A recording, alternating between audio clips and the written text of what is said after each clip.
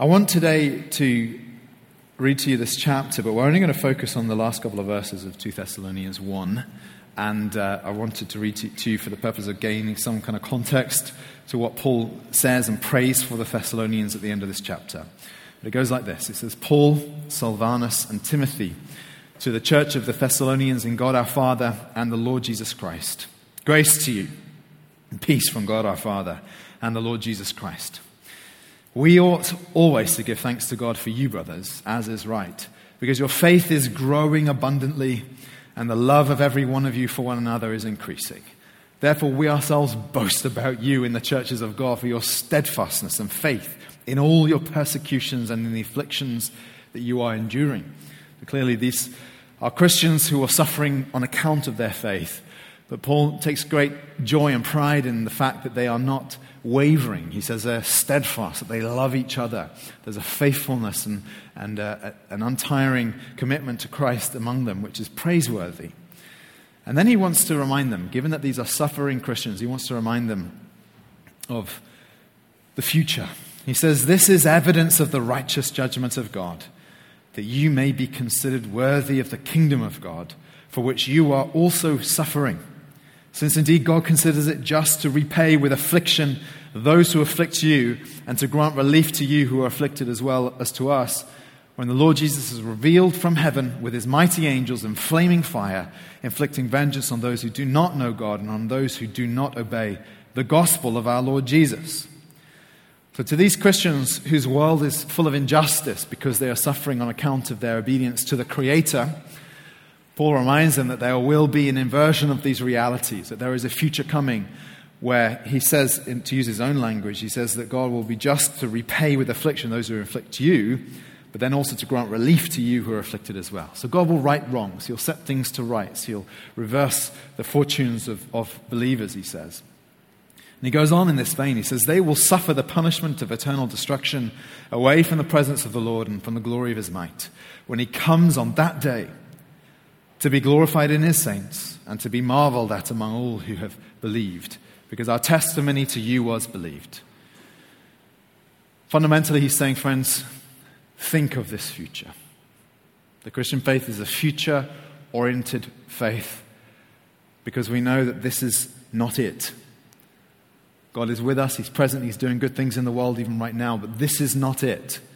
There is a future when Christ will come, he's saying. And that is when things will be made right. And of course, this is an immense comfort to anyone who's experiencing suffering in the present, or in their case, persecution, affliction, that God is going to rectify all things. And then he turns to this prayer, what he's been praying for these Christians. And he says this, and this is where I want our focus to remain this evening. He says, to this end, we always pray for you, that our God may make you worthy of his calling and may fulfill every resolve for good and every work of faith by his power, so that the name of our Lord Jesus may be glorified in you and you in him, according to the grace of our God and the Lord Jesus Christ. Prays that God may fulfill every resolve for good. I want to take up with you the theme this evening of resolution and resolutions, because the obvious reason that we're at the turn of a year, and it always marks a moment of transition, doesn't it, where you say goodbye to certain things, to last year, and there's a death to the old and the opportunity, the kind of hope that comes with the new. And I know that I myself find myself very introspective at this time of year, and I have done particularly over the last couple of weeks as I've been reflecting on certain realities and longing for new things. And some of that it concerns the situation around me and the church and so on. And a lot of it has to do with my own life. And I'm sure you identify with this. There's a reflection on the past. There's an awareness of ways in which you want to change. But there's also the longing to embrace God's good future and the ways that you want to commit yourself to God's will and plan for you personally. And I'm sure that all of you identify with this. If not now, then at certain moments in your life and in the course of a year. I think all of us go through this to a certain degree, right? We understand what we're talking about. So this is why I wanted us to think about resolutions. Now, what of resolutions in general? I know that when we talk about New Year's resolutions, there's often a little bit of an eye roll, and it's often the course of a lot of humor and self-deprecating humor at that, because we're conscious that the notion of a resolution is often accompanied by the inevitable failure that we reach not very long into the year, right? And we use the phrase "new year, new you" primarily with irony, because we're conscious that nothing really changes. We bring everything that we were into this new year. I'm not a new me, as much as I might have good intentions. And one pattern I've noticed over recent years especially is that year on year people keep telling me about the commitments they're making just for January. You know, we commit to Veganuary, the idea that you need to be vegan for a month. What that accomplishes, I've no idea. Or Dry January, you know, or in Tom's case, No Cheese January. You think I'm joking. This is serious stuff, guys.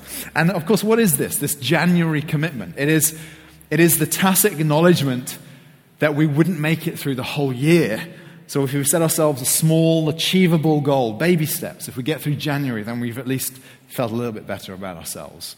And so the whole notion of New Year's resolutions is accompanied by this consciousness of our depleting powers of will, and the fact that we don't really have the ability to change ourselves to any great extent, and this is just a source of humor, you know. That said, I do think that the fundamental urge to resolve, what is a resolution? It's a decision, a commitment. The fundamental urge to resolve to pursue good is a God-given one. And this is why I was drawn to this verse in 2 Thessalonians 1 where Paul's praying this for these Christians. He's asking that God may fulfill every resolve for good, every resolution for good. And I think there are a number of reasons I could list to you why I think this is a valid thing to do. And I'm not attached to the idea of a New Year's resolution. I think it's a convenient time for us to think about this because we're all conscious of this reality at this time of year. I'm not committed to that. I'm more committed to the notion that as Christians we need to continually and keep coming back to God in resolution and resolve to pursue good in life. But I think this is a good time for us to think about it because I think at the start of a year there is opportunity. Now, let me give you a number of reasons why I think that we should be compelled to think about these things. The first is that we're acknowledging that time is short. You know, what is it that lies behind our urge to make resolutions in life if it's not the consciousness that life is moving past, that we have a finite amount of life on this earth, and the older you get, with every passing year, the more you become conscious of the fact that a lot of your life has gone. You know, I'm most likely past halfway myself, and who knows, it could be much shorter than that. And that awareness focuses the mind. And you pray with the psalmist, teach us to number our days, that we may gain a heart of wisdom. I think people who make resolutions basically are conscious, I don't have unlimited time on this planet. And this is certainly the context into which Paul is praying for this for these Thessalonians. He's just told them, hasn't he, about the coming of the Lord Jesus Christ. We're not here forever.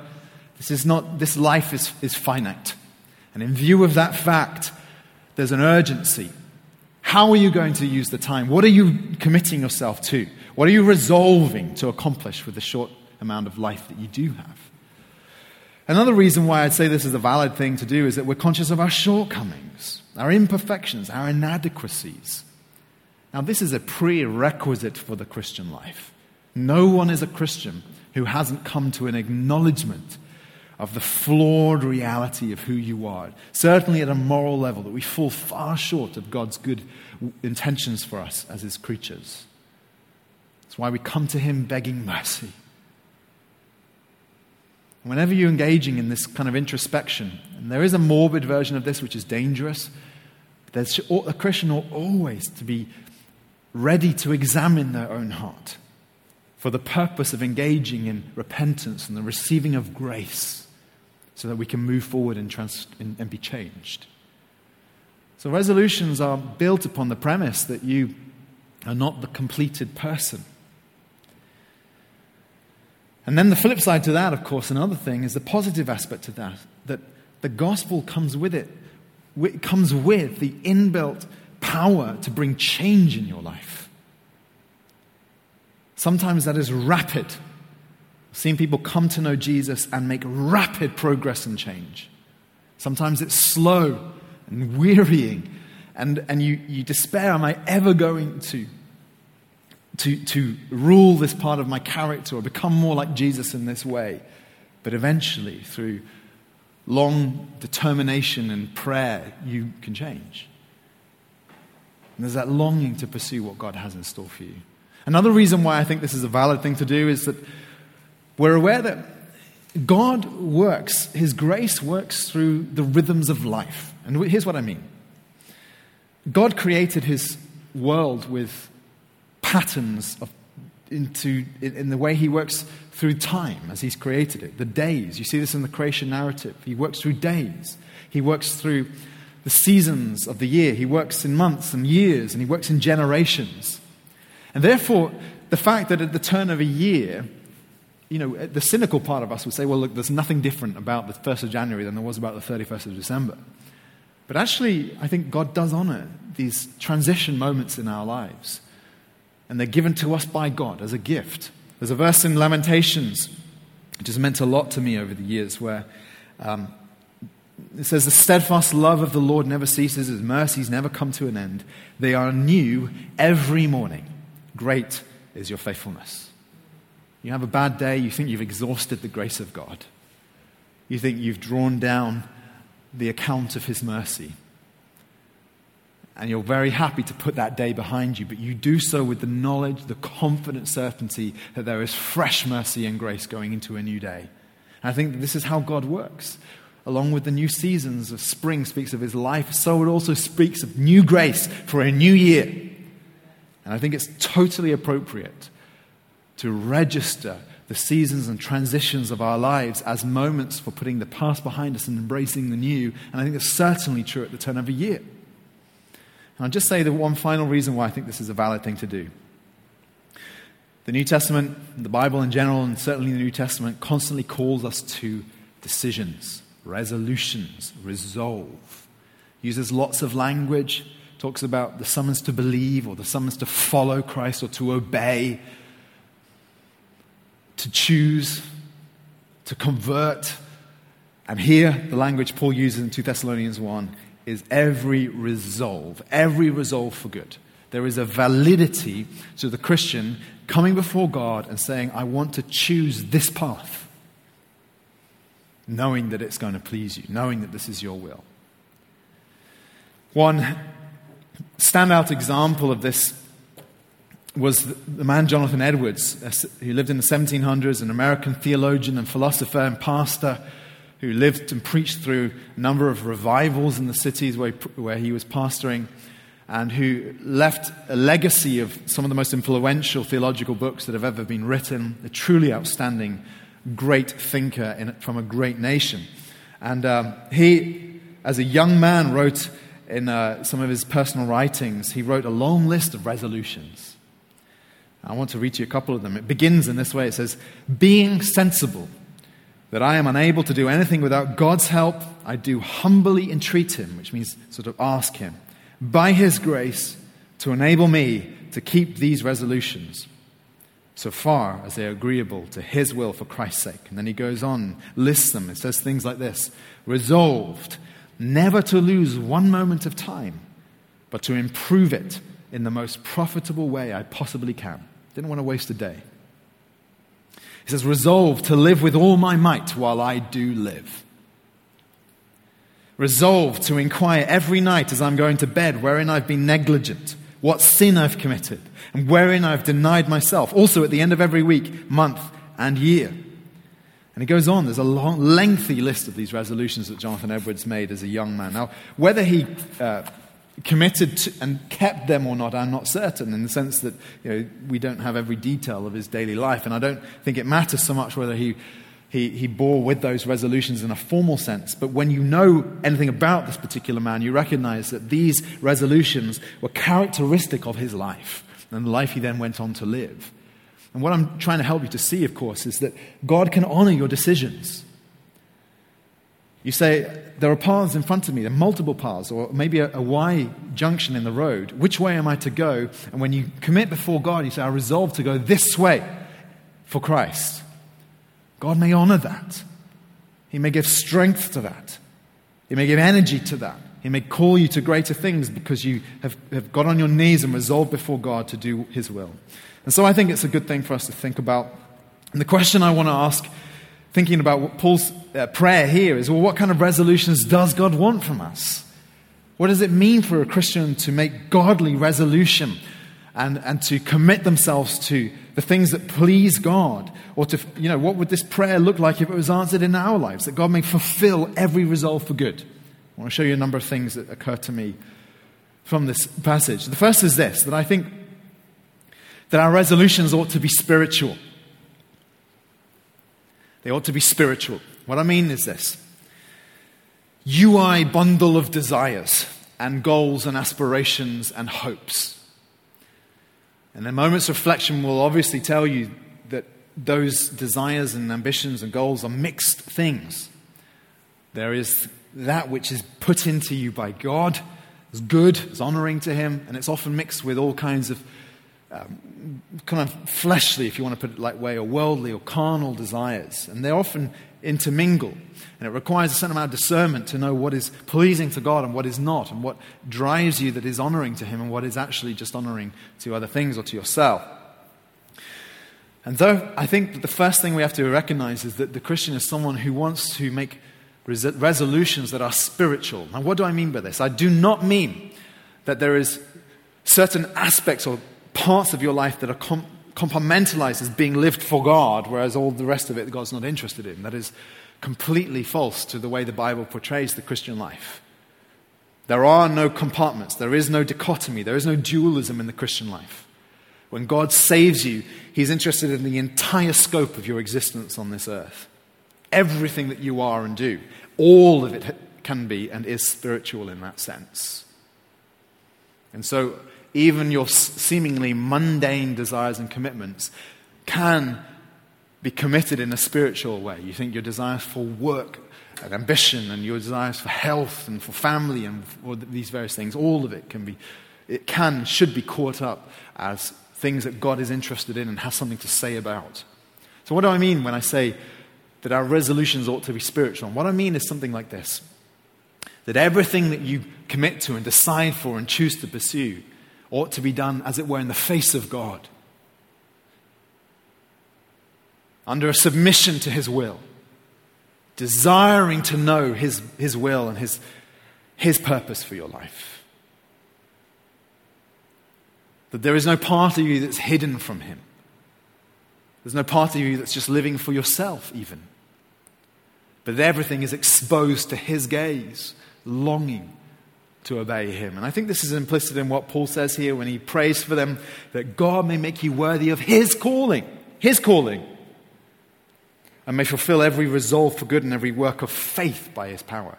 I don't think he could use these terms, this phrasing, this idea like a work of faith, unless he's working with the assumption that everything that we're called to choose for and decide for ought to be done in the face of God. We're called to live for Him, to be worthy of His calling.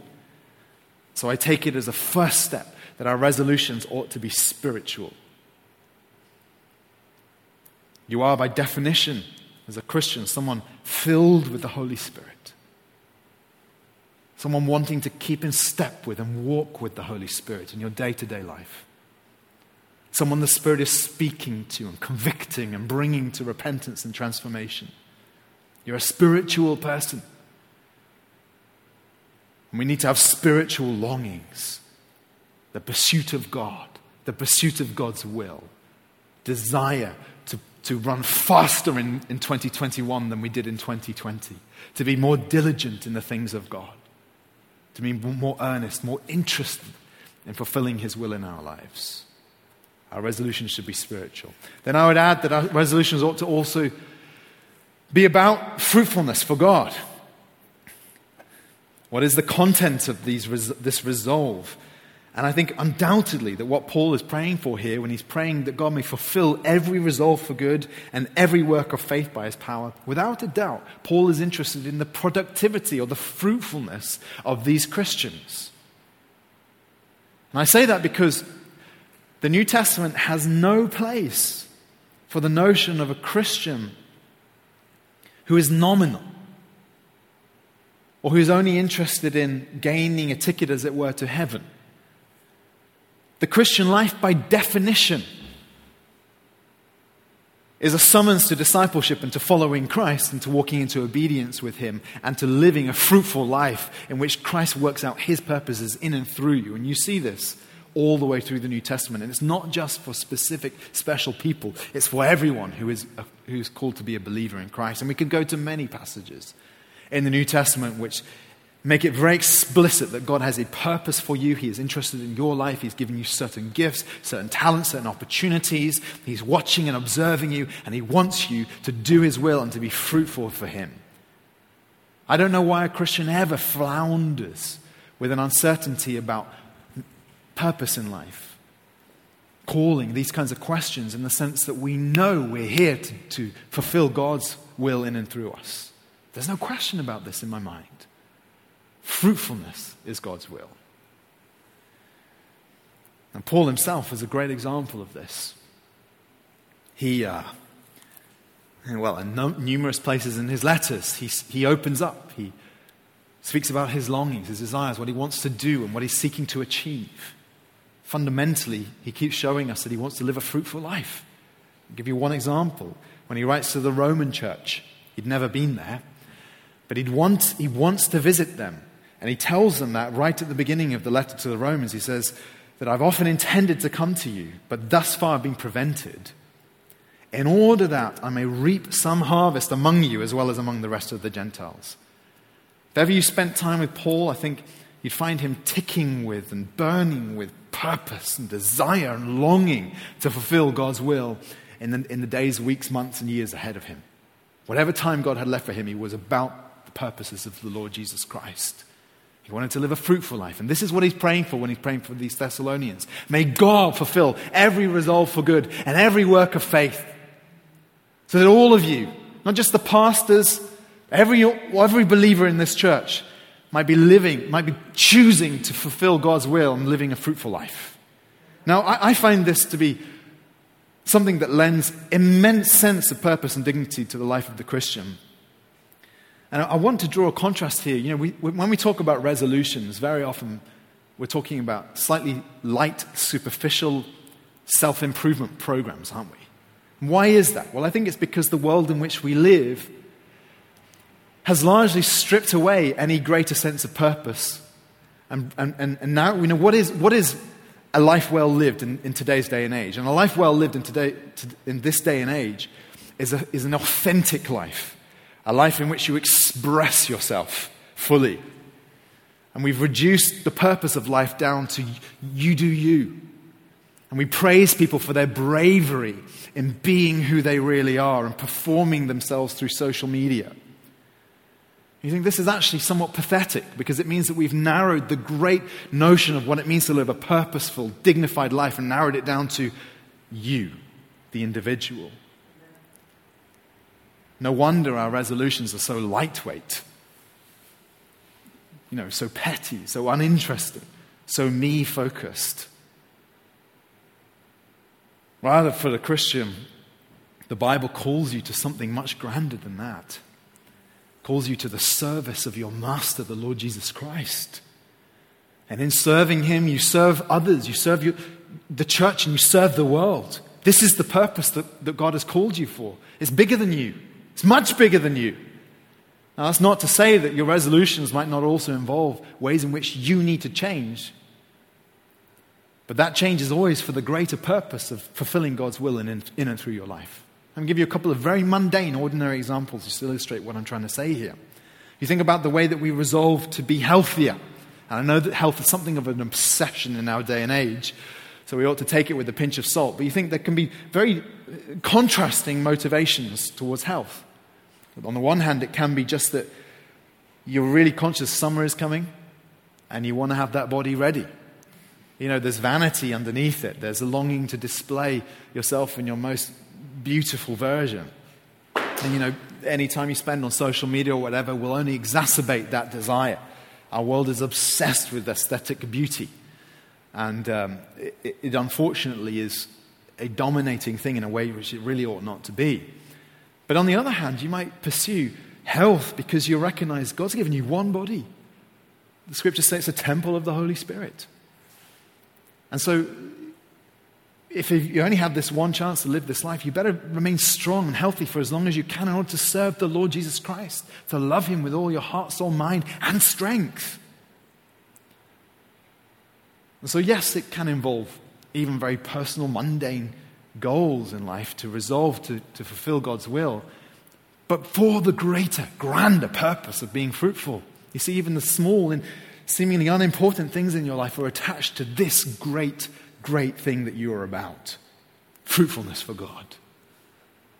That changes everything when you look at things that way. Our resolutions then are spiritual. They're about fruitfulness. Let me show you another thing. I think our resolutions should be about the glory of the Lord Jesus Christ. Paul prays this in very explicit terms. He says, to this end, we always pray for you, that our God may make you worthy of his calling and may fulfill every resolve for good and every work of faith by his power, so that the name of our Lord Jesus Christ may be glorified in you and you in him. This is what you can think of as an ultimate purpose. The most important thing.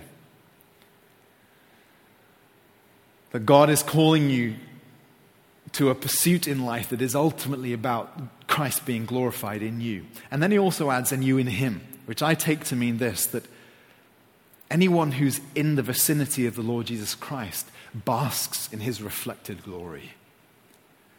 To be a Christian is to abase yourself in humility to serve the Lord Christ, but it's also then to inherit the dignity of being his servant, so that you receive glory also. What an extraordinary thought. In any case, Paul is saying here that our resolve for good and our every work of faith ought to be ultimately about the glory of the Lord Jesus Christ. Now again, I think this is something that reveals the great tragedy of our secularized age, where there is no Christ to live for, there is no greater purpose. Christ is the most worthy, the most perfect, and the eternal purpose that we are created for, to know and love him and to live for his glory. You take Christ out of the picture, anything else that you could live for in this life is by definition lesser, imperfect, and temporary. And I think this is one of the things that goes a long way in explaining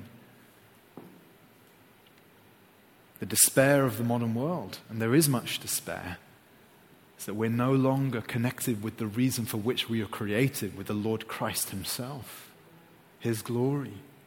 We're made to worship, friends. And when you take that out of the picture, what you end up with is a vacuous, empty, lightweight life. It's what's described by Solomon in the book of Ecclesiastes as vanity. It means kind of emptiness, futility. And he opens his book in this way. He says, vanity of vanities. Vanity of vanities. All is vanity. What does man gain? By the toil at which he toils under the sun. A generation goes and a generation comes, but the earth remains forever. He said, when God is not in the picture, life is just a mundane repeating of the same things again and again. That's true of you in your individual life, your day job. It's true in the great scheme of things. History repeats itself, we say. And for good reason, it certainly does. And this is what the world looks like when you take Christ out of the picture. It's just vanity, it's emptiness, it's futility, it's pointlessness. He goes on and says it in a very vivid way. He says, all streams run to the sea, but the sea is not full. To the place where the streams flow, there they flow again. He's saying, look at all these rivers. They're pouring into the sea, but the sea doesn't get any more full. Of course, we understand why, but But it's a vivid picture, isn't it? A metaphor of the cycle of things, the emptiness of things, of like your life is basically like digging a hole and then filling it up again, and then digging a hole and then filling it up again. It's literally the kinds of tortures that they inflicted in the concentration camps, just to cause people to despair. And yet when people think accurately about their day-to-day lives, that's exactly what you're doing if you're not connected with the greatest purpose in life, which is the glory of the Lord Jesus Christ. And yet you are.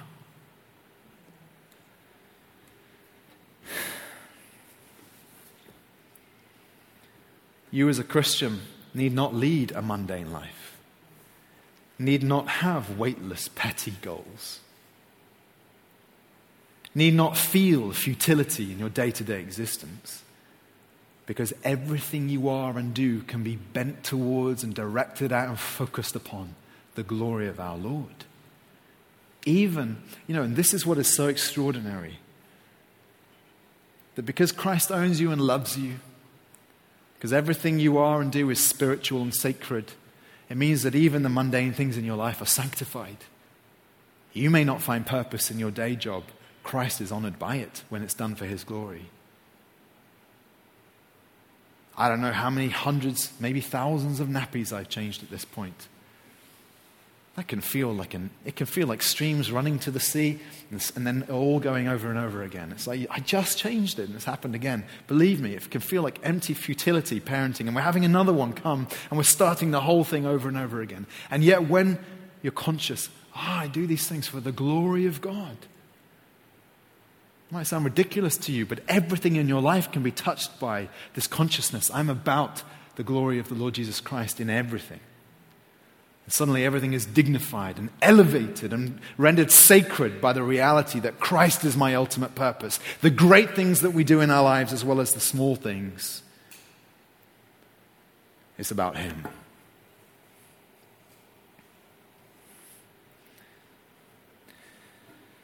And so to take this into your heart is to have a focus.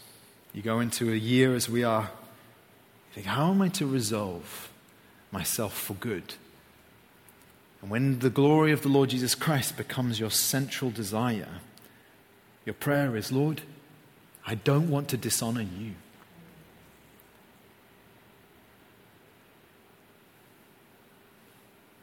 I want to make you famous. I want to reflect your wonder and your beauty and your joy. I want to glorify you by the way I live. Help me to repent of everything in my heart, every action, every failing which does not bring you glory. Let me be a living sacrifice to you, O Lord. This brings me to my last point. That our resolutions then ought to also be rooted in the grace of God. Now, I say this because we've been focused entirely at this point on this reality of resolve. What Paul's praying for is that they resolve for good in every work of faith. But don't lose sight of the fact that all of this is couched in the context of a prayer. And a prayer is a plea to God, a dependent request that God would enable this to take place. So you look at it again. He says, to this end, we always pray for you that our God may make you worthy, that he may fulfill every resolve for good, that it's according to the grace of our God and the Lord Jesus Christ. So Paul is speaking in two directions at the same time. He's talking about his pleas to God in prayer for them, as well as exhorting them in terms of their own decisions and resolve to pursue the will of God. But it tells us this extraordinary thing, this doctrine that's just fundamental to the Christian life. This is what I want to call a kind of gospel humility, which is an awareness that we really contribute nothing, that all of it is empowered by and enabled by the living God. Now, this is a very important thing to understand and to take hold of and to grasp, this balance which the New Testament strikes in explaining the way your decisions and will work and the way that God enables and provides and supplies and empowers you even in the doing. So yes, on the one hand, there's a place for effortful living in the Christian life. for resolve, for decisions, for commitment, for action, for self-control, for discipline. All of these things are encouraged and praised in the New Testament. They're all there. But at the same time, the assumption is always you'll achieve nothing unless God enables and empowers and fuels you and fills you by His Spirit. So it's made really clear, for example, in Philippians chapter 2. There in Philippians 2, verse 12, Paul speaks to the Philippian Christians. He says, "Therefore, my beloved, as you have always obeyed, so now not only as in my presence, but much more in my absence, work out your own salvation with fear and trembling." He's saying, I want you to continue to let this faith of yours be fully expressed in every action of obedience that you're called to walk in as a Christian. You've received the word, it's changed your heart, it's changed your life. Now work it out. Work it out in purity, work it out in devotion, work it out in prayer, work it out in your day job, in your conduct towards your boss or towards your employees, work it out in your marriage, work it out in parenting, work it out in everything. Work out your salvation. You're a saved person. Everything in your life needs to now be worked out. But then he goes on and he says, "For it is God who works in you both to will and to work for His good pleasure." Work it out, but it's actually God who works in you. So who is it? Is it you or is it God? Well, yes. You as a Christian are called to choose, to resolve every good work, every work of faith. But you do so on your knees in prayer. You do so with humility, begging that God will enable you and use you and change you and strengthen you.